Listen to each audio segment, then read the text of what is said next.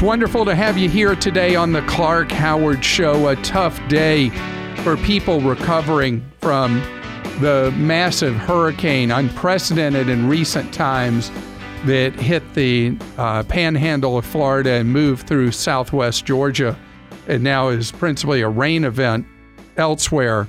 And just want you to know that I'm thinking of you as you suffer through trying to recover. And I was texting with a relative of my wife last night who was in the dark with his wife and children, no power, and trees were coming down around them. And they live far from the coast, but sustained tremendous property damage and will have to rebuild. And you just never know. You wake up one day, life's one way, and before you know it, it's something else you have to rebuild from and recover from. So speaking of an organization that needs to recover its good name, Google, and I'm going to talk about that later, how Google really messed up in a big way and has not really sufficiently apologized for what they've done, and that will be the Clark Rage. And later yet, the stock market is going through a hiccup right now. I want to tell you what it means to you in your 401k or investment account or anything like that, what you might expect moving forward. I want to talk about a couple of things with healthcare.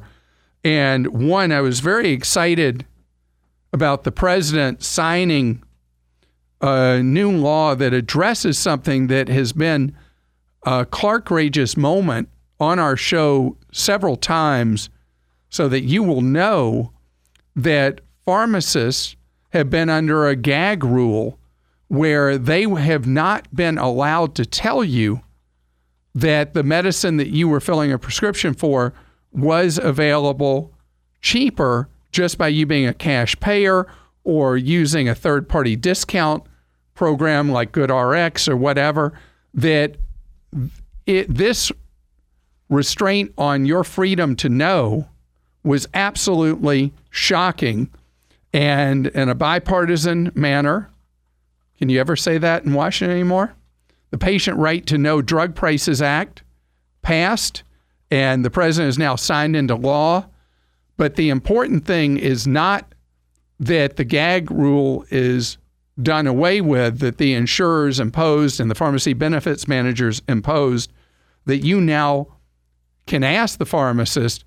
The key is you have to know how often it happens that when you go to fill a prescription under an insurance plan, that the cost under the insurance plan may be many times more expensive than you just paying cash for that medicine, shopping around and paying cash. It will vary from med to med, but you need to know the importance of shopping around and the importance of asking before you fill through your insurance, is this cheaper for you if you didn't have insurance or a program like GoodRx? If you're not familiar with GoodRx.com, check it out.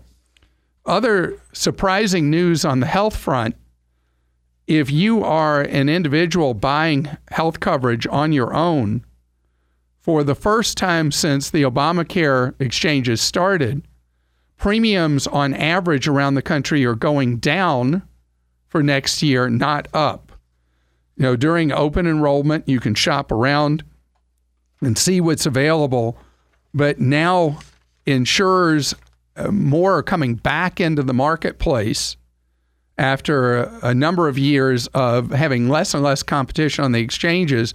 There are more insurers offering plans, and that creates competition. Not everywhere in the country are prices going down, but the general trend around the country is prices are actually declining. And if you do buy your own individual plan, the next open enrollment period starts November 1st, and you have only a 6-week window to sign up for individual coverage for 2019.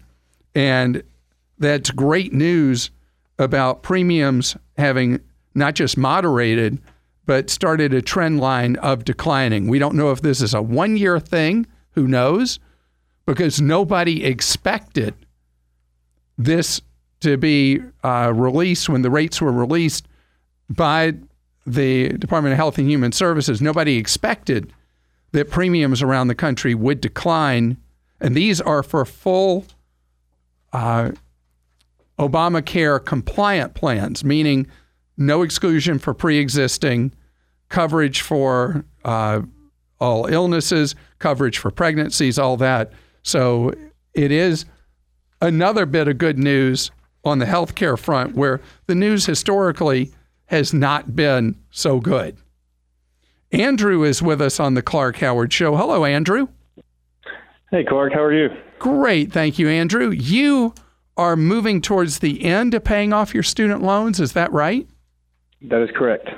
Well, what kind of journey have you been on with that? How rough's it been?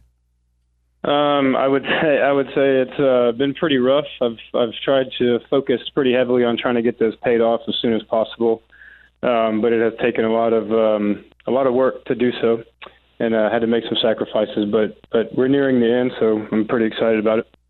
Well, that is great news. How much do you have left burdening you?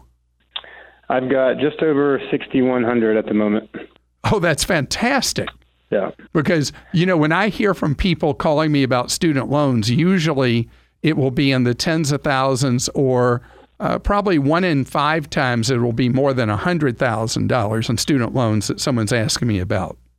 Yeah, I started at right at about 32 a couple years ago, and so I'm nearing the end, so it's a very great feeling to have. Wonderful. Well, how can I be of service in this quest to be done with the student loan lenders? So the question I have is, so I've got just over the $6,100 in student loan, and it's right at 4%. It's 4.01% interest on that. I have a little bit over $7,000 built up in just individual savings, and so I'm questioning: do I just go ahead and erase the student loan and be done with it, or just continue it out? And I'm looking at potentially making the last payment in March or April of next year. So that's, even if you did not kill off your savings, you'd still be done in another half year. Yes, that's correct. All right. So that means you're a very determined saver. You're very careful with your money. I would go ahead and blow out the student loans and extend an early Christmas gift to yourself. Okay. Because if you're on that kind of trend line where you're paying $500 or so a month towards this balance, you're going to replenish your savings pretty quickly. Yeah. And getting to that goal line of getting rid of the student loans is so worth it with the slog you've been through. Reward yourself and wipe it out. Okay. Yeah, I appreciate that, because that was the same thought process I had, is if I go ahead and remove this now, it just benefits me in the long term, because I can put all that extra money back into savings and replenish that and build it back up. And pretty quickly, too. The one thing, though, that I want to make sure you're aware, the record keeping by the student loan servicers is pitiful. And you need to keep the document showing that you have successfully paid off your student loans for, guess how long? Forever. That is right. For the rest of your life, you need to keep the proof, because over the years, it's been so disturbing to me when I hear from someone who's being hassled by a student loan collector on loans they long since paid off, even decades before, and they have no way of proving they actually paid them off. And Congress, in its wisdom, gave student loan collectors extreme powers where they don't even have to prove the validity of a debt. And that's why having your proof of payoff is so key. Yeah, I appreciate you reminding me on that. I'll definitely make sure I get that when I do get this cleared out. And congratulations to you and your early Christmas gift to yourself. Thank you very much. I appreciate the advice. Certainly. And Sam is with us on the Clark Howard Show. Hello, Sam. Yes. Hi, Clark. How are you? Wonderful, Sam. How can I be of service to you? Yes, Clark. I had a question for you about a situation I have. I have a 9-month-old baby, and I have some money. He had received some monetary gifts from family and friends, and have close to $1,000 for him. And I'm considering either starting a 529 account for him, or a Roth IRA for my wife, and just use that money to fund that, and hopefully fund it in the future, the same money that I would have allocated to the 529. And then, in case he needs it for college, we can go ahead and make the withdrawals for it. And I was wondering, but you can only withdraw your contributions. You can't withdraw any earnings from the Roth without causing problems for yourself or your wife or herself. But yes, that's actually a very smart strategy, unless anybody who gave gifts to your young baby would really be mad at you for doing this. I like what you're thinking of doing, that you take the money, open a Roth for your wife. If the money's never needed for your newborn's college, then the money continues to grow for your wife's retirement. And so I think that's a great win. The Roth is tax-free growth all through the years. It's tax-free in retirement. But if your infant, and I didn't even ask you, what's your infant's name? His name is Adam. Well, for Adam, if Adam needs money for college, then at least that nearly $1,000 that people donated, she's able to take it out and use it for college costs, and it has no implications at all for financial aid or tax or anything. Yeah, and I did want to mention that we do plan to keep that money for him, even if we use it in the Roth for my wife, or at least we will take out whatever we contributed to the Roth and make sure that money goes to him. But I also read that I could withdraw the earnings penalty-free as long as it's used for college. No, you can withdraw the... I don't want you to do that. Only pull out the contributions, because then it can be done for any purpose. Leave the earnings in there for your wife's benefit for all through the decades. And for Adam, if, let's say 18 years from now, Adam's going to college and you don't need to draw on the money from the Roth, better yet, and you do mental accounting where you remember, well, we got to come up with at least $900 because that's what went into my wife's Roth back long ago. So I love the strategy, and with $1,000, you can open pretty much any of the low-cost Roths out there. Fidelity has no minimum. Vanguard's $1,000. Schwab is trying to remember what I think their minimum's $1,000 for an adult. So, but $1,000 is kind of a key trigger with the low-cost companies. Wonderful. Thank you so much, Clark. Sure. And again, congratulations on Adam, and I hope Adam is a good sleeper. Thank you. Yeah, he is. Great. You know, if you've heard me over the years where I'm always asking parents of newborns how they slept, you can tell this is a minor PTSD thing for me.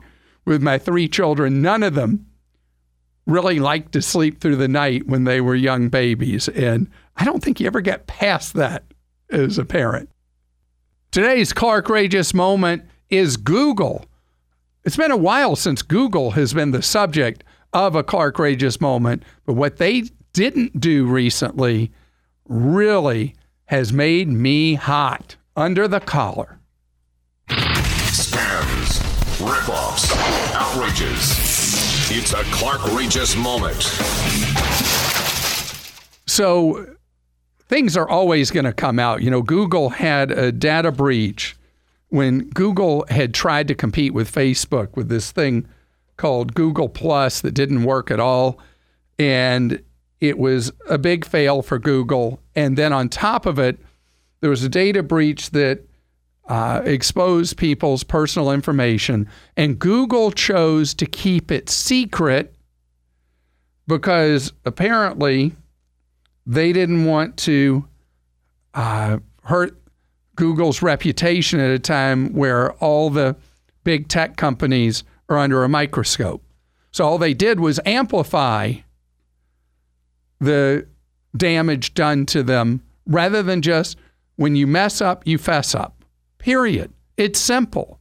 And of all people to know that, gosh, Google certainly is one of the companies that should know that if you do have a screw up with people's personal information, you need to tell them. Now, there is something good coming out of this, and that is that Google is launching a new initiative to make information through Gmail much more private. And that's the direction they should be going.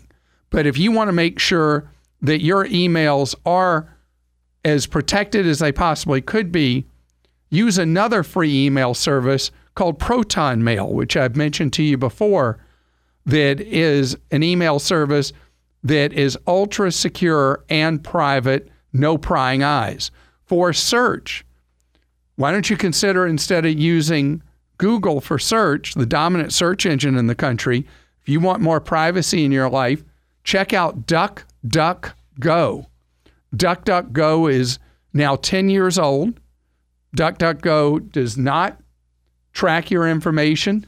DuckDuckGo does not give ad results first to confuse you, thinking it's the information you should be looking for. And with most browsers, whether you use Chrome from Google or Firefox or use Safari or the Windows product, you can choose DuckDuckGo as your default search engine and use it knowing that nobody's going to be trying to capture your information and what you're searching. So if you're looking for more privacy in your life and you don't trust Google, there are so many ways you can do this stuff.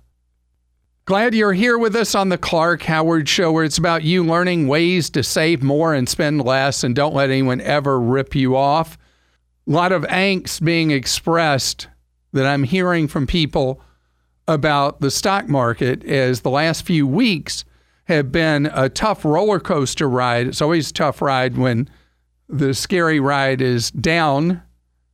But there's no way of me predicting if this is the start of a bear market. Bear market is when the value of stocks overall drops 20% or more, or even something was known as a mild thing called a correction, which is decline of 10% or more. But we have had a nearly unprecedented run that started in late winter of early spring 2009, and has gone on pretty much with just a few hiccups over almost 10 years, 9.5 years. This is extremely unusual, and values of a lot of stocks by historical measurements are too high. Nothing like foolish bubble territory, anything like that, but stocks do overshoot on the upside and overshoot as they come down. It's just part of the emotional factor involved with stocks. Plus, a lot of trading now is computer-based, and so the moves in stocks can be a lot sharper in short periods of time. Just in the trading session today, stocks moved up and down, up and down, up and down. And if you look day by day, who knows? Just know that do not panic about what you might hear reported or whatever. The stock market was given artificial care for years after the banking scandals. And the federal government did everything it could to reflate the economy. So a certain amount of the value in stocks is fake value, because if you think about it, if you tried to open a savings account for years and years, you would earn nothing on your savings. This was all part of the process of trying to keep capitalism functioning in the U.S. And so now as interest rates steadily climb towards real levels, stocks don't look quite as good. And that's part of the effect of getting back to a more normal economic environment. And so as a stock investor, I'm changing nothing, because I know this is part of the game as it goes through cycles. If there was money that I had in stocks that I knew I was going to need to use in the next few years, I would be nervous because that money shouldn't be in stocks. But everything in life is about knowing the risk based on the time that you can afford to take risk. So money that you are putting in, let's say, as most people do, most people's involvement with the stock market is through a 401k, a Roth IRA, and through a plan where you're invested in funds. And if you're putting in each pay period or putting in regularly each month, let's say in a Roth IRA, don't even fret about any of this. Just remember that what happens today is pretty much irrelevant if you're 10 or more years away from when you're going to need any of the money. And you just keep going steady as you go, as long as the money you're putting aside in a retirement plan is well diversified. Well diversified, what that means in simple English is that having money in a variety of stocks, not your employer's own. In fact, the percent I like for you to have in an employer's own stock in a 401k is 0%. That your money should be well spread out. The easiest choice if investing bores you, confuses you, or intimidates you is go in the target retirement fund that you're offered where you work for the year closest to when you plan to retire. Not necessarily from that company, but you plan not to work anymore. And a Roth IRA. Again, if the whole thing about how to pick and choose investments is not your thing, go into a target retirement fund because that is a simple way. So you diversify your money across many different types of investments and you diversify over time. As long as you're doing those two things, putting money in regularly, steadily for years to come, whatever they report about the Dow up, the Dow down, the S&P this, the S&P that, the NASDAQ, whatever, if all that's hieroglyphics to you, fine. It's not important as long as you are doing the basics of putting the money aside each and every pay period, each and every month. Pam is with us on the Clark Howard Show. Hello, Pam. How you doing? I am doing great. How are you, sir? Wonderful, thank you. Pam, you want a money-saving tip from me, I gather. Well, yes. I listened to you on my way home from work, and you had mentioned something about a jacket or a coat that you wear that you use instead of luggage, essentially.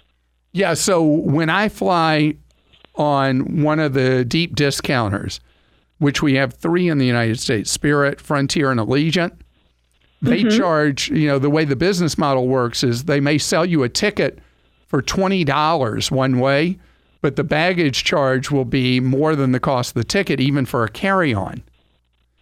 So there are now a variety of sellers selling jackets, clothing items that you can stuff with clothes in them and, whatever, electronics, chargers, whatever, and nobody charges you for wearing a jacket. So right. There's the biggest seller of these, the one that's best known is Scotty Vest, SCOTTE, V Victory EST, ScottyVest.com. And the cost of their items is really expensive, but I only buy from their outlet where they're getting rid of the things that were slow sellers. And they sell vests, jackets, pants, a variety of clothing items that inside have all kinds of pockets you can stuff in. And I have a puffer jacket that I bought from their outlet that has 9 pockets inside that I can stuff a ton of stuff. So last flight on Spirit, I flew with the big puffer jacket and this micro carry-on I have that I got at Costco that Costco sells for $29. And so I had no baggage charge at all. Wow. And will that work to Europe and out of the internationally as well? Oh, yeah. All right. Yeah. So all right. People stuffing stuff in clothing is something Europeans have done for as far back as I can remember, because there's a giant airline in Europe. Historically, it's been one of the most profitable airlines in the world called Ryanair. And Ryanair was the one that originally came up with the idea of charging people separately for everything. And so Europeans have been way ahead of us on wearing clothing that you could just stuff everything in the pocket so you wouldn't have to pay baggage charges. Well, that's great. Well, thank you very much, and I'm going to check out their website and, of course, their outlet store. Yeah, is there anywhere else you should buy other than the discount you can get? Because Scotty Vest's normal prices, woo, they are some serious prices. And so the only way I would ever buy one was something that had been a fail that was on the outlet. I am cheap sometimes, aren't I? Scott's with us on the Clark Howard Show. Hi, Scott. Hey, Clark. Thanks for taking my call. How you doing today? I'm doing great, thank you. Hope you are. Yes, I'm doing well. I'm getting a little rain here from the storm coming through. Oh, I'm sorry. I hope not too much. Yeah. So my question is, I own 2 duplex in upstate New York, and I have renters that turn over every couple of years or so. It's not very frequently, but my question is, who would you recommend to provide a service for doing background checks on potential renters? Well, I'm going to suggest a couple of sites that have grown up since the real estate bust. Since so many people are landlords now owning from typically 1 to 5 properties. It's hard to know how to do the background checks, how to collect the rent and all that.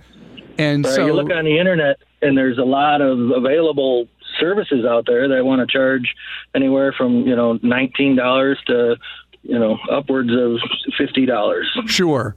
Well, let me tell you about several. First, Cozy, C-O-Z-Y.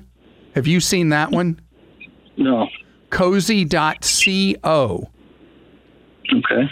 Gosh, when people use something other than .com, it gets so confusing, but it's .co, and Cozy is set up specifically with an entire suite of services for independent landlords. Their number one thing is doing rent collection for people, where the whole idea is that your tenants pay electronically through their platform. And if somebody hadn't paid on time, their system automatically knows to bill them whatever late fee is in your lease. And what type of service charge do they typically charge, Clark? So a lot of the stuff they offer is free. It's one of those freemium business models, like a lot of apps on a smartphone. And they don't publish their price list for the things that they charge for. But if you'll let them bother you from time to time with soliciting emails, you can put in your email address and they'll send you the price list for the things they do charge for. But you are allowed on a background check, you charge the tenant for that. Right. And I typically do. So these services like Cozy.co and another one I'll mention that's owned by TransUnion called MySmartMove.com. They're set up specifically for you as part of your application, which is perfectly legal and any big apartment operator would do it, for you to have an application fee, and that application fee covers the cost of you running the background check. Now, what you'll find is you look through different sites. If you want to find a list of a lot of them, probably you could look at landlord.com, which is kind of a clearinghouse of information for landlords. But what they consider to be a background check varies from site to site. Like some of them, all they do basically is a simple credit check, where others will do a more thorough background check, see if somebody's been in trouble with the law and that kind of stuff. So what level would you recommend as far as going? How deep would you do a background check on a potential tenant? That is impossible to answer, and I think it depends on your experience as a landlord, what areas have been trouble for you with tenants, if there have been any. I mean, if really, for a lot of landlords, the only real issue has ever been, does somebody pay on time? And in that case, if that's been your historical pattern, doing a traditional credit check is all you need to do.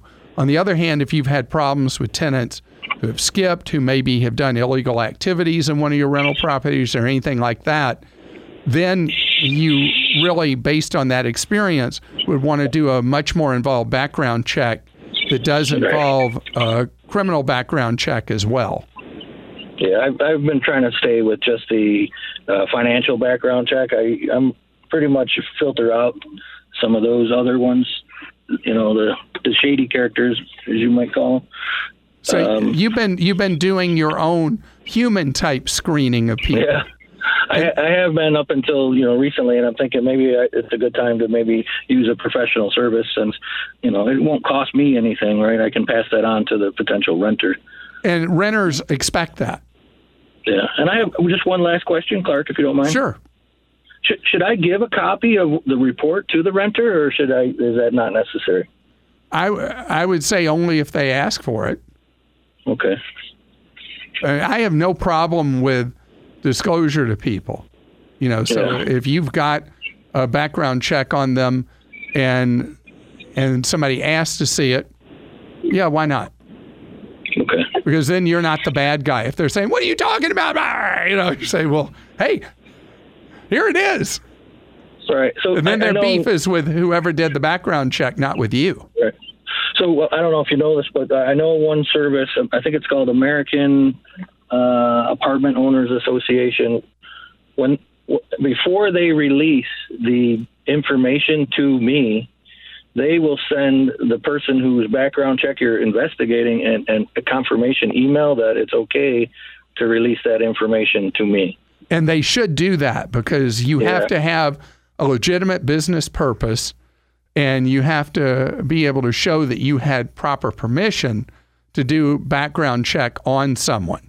So I have no problem with them requiring the prospective tenant, to be notified first before you get to see the information, just so they know that you really did have proper permission for the background check you're running.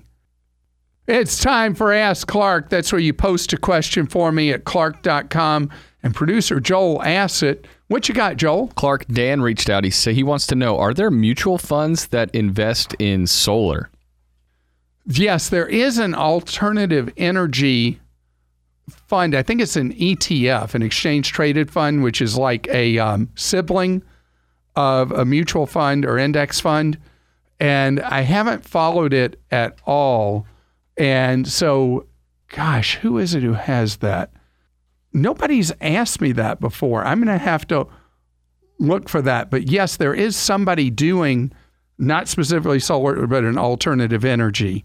And I don't do narrow investing like that into a very narrow sector. So that's why I can't tell you exactly whose that is.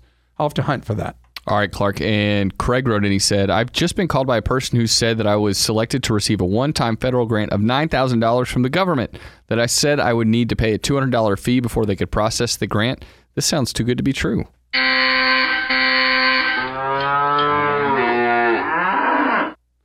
It's always fun during an Ask Clark to be able to have a big pile of cow manure come into your life. And that is a bunch of cow manure. The thing with the government grants being out there for you, and it's been identified, and all you need to do is pay the finder's fee or whatever. It is completely an oldie but baddie. It's a scam that's been around for a long, long time. I can't even say how long, because the government grant scam has been so common for so long, but it is 100% bogus. All right, and PR says, what are your thoughts on insurance for job loss? That's what unemployment compensation is for. I would not buy a separate insurance policy. The real insurance policy against any unexpected circumstance is your rainy day fund. You're listening to The Clark Howard Show. Thanks for joining us today. The Clark Howard Show is produced by Kim Drobes, Joel Larsgaard, Deborah Reese, and Jim Ayers. And remember, 24 hours a day, we're there to serve you at clark.com and clarkdeals.com.